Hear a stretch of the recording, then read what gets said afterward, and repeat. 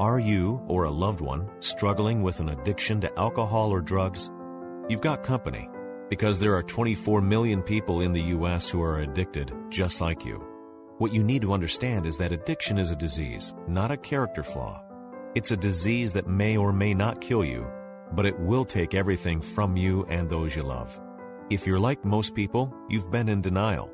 You think it'll just go away. Or even worse, you're embarrassed to admit that you have a problem. The Addiction Advisor Helpline is real help. Get it now before it's too late.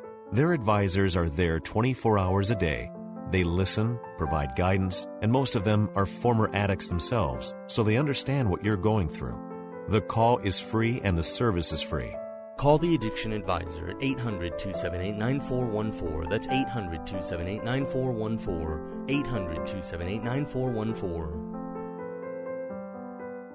I'm feeling curmudgeonly now today because, of this ruling. And luckily you have Antonin Scalia, who can be as curmudgeonly as you. At one point in the ruling, he's talking about, I don't agree with any of that. That's nonsense. And he actually calls it pure applesauce. Pure applesauce? Who says that? What year is it? I love him. Yeah, he's great. So here's a few other things that he said in his dissent.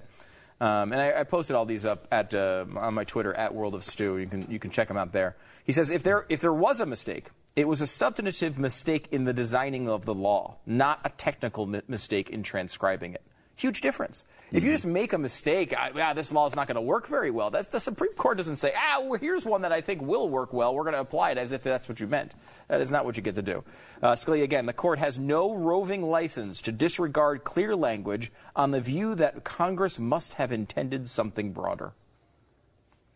He goes on to say, if Congress enacted into law something different from what it intended, it should amend the statute to conform to that intent. And in fact, in this situation, he wouldn't even, if you like Obamacare, you wouldn't even have had to amend the statute. The states that liked Obamacare and wanted these subsidies could have taken the next 6 months and put an exchange in place so they could get their subsidies. And I would not be surprised at all that the court would say, well, you have a few months to make these adjustments.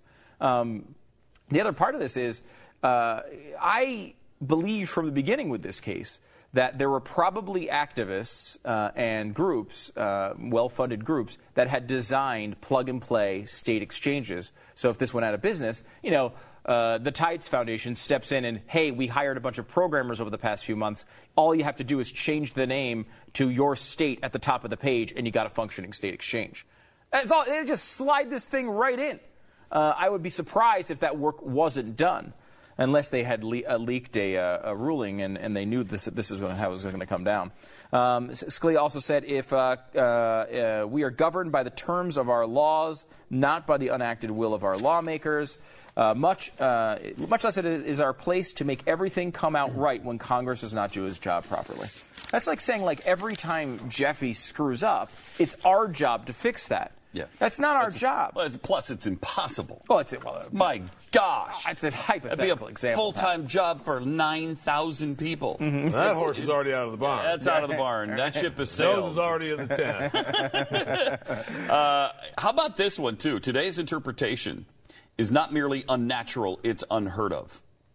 Yeah, that'll do it. He also says, this case requires us to decide whether someone who buys insurance on an exchange established by the secretary gets tax credits.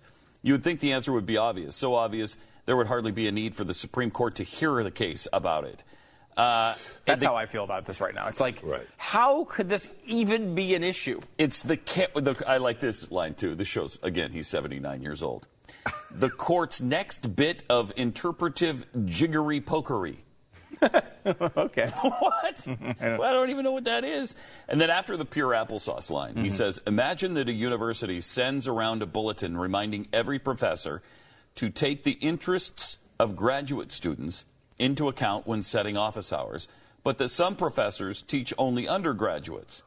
Would anybody reason that the bulletin implicitly presupposes that every professor has graduate students, so that graduate students must really mean graduate or undergraduate students? No.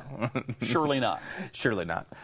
He actually points out what the argument is from the majority in this case and says, SCOTUS fixed the law because it does not reflect the type of care and deliberation that one might expect of such significant legislation.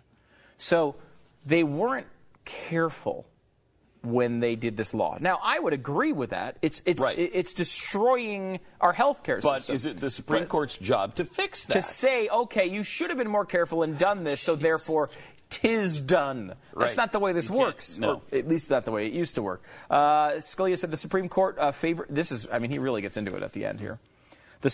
Think of what a realization this is, especially if you're a Supreme Court justice who's fought for this institution your whole life. The Supreme Court favors some laws over others and is prepared to do whatever it takes to uphold and assist its favorites.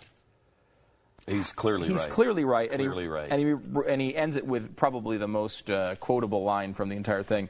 The Supreme Court rewrites the law to make tax credits available everywhere. We should start calling this law SCOTUS care. Why is he not Chief Justice? I'm ready to vote for him for president. Now, why don't you just drop out and start running? We'll put you in that 16-person field. Yeah. You can make Ted Cruz your VP. I think Ted would be excited about that. I mean, and he's pretty spry for 79. I'm willing to vote for this 79-year-old. I am. Jeez. He's a great legal mind, and he nails it. I don't understand how you could read his dissent and possibly disagree with it. I don't either. He's not talking about, hey, I don't like universal health care. It's the words on the page say something. Shouldn't we do what they say? The word state has a meaning in our society, and therefore we should understand, we should treat it as the word always has meant, treating the definition as if it's an actual definition. And it's not just some fluid thing that we can change whenever we want. Paid non-attorney spokesperson Adam Pulaski of the Pulaski Law Firm with principal office in Houston, Texas is the attorney responsible for the content of this ad. This ad is not legal advice, and the choice of a lawyer should not be based solely upon advertisement. Services may not be available in all states. Attention Xarelto users. If you or a loved one took Xarelto and suffered a serious bleeding event, you may be entitled to financial compensation. Xarelto is a popular prescription blood thinner used to prevent blood clots and protect patients from strokes. These serious bleeding events have led to numerous cases of hospitalization and even death. Phone lines are open 24/7. Call 800-630-6720. That's 800-630-6720.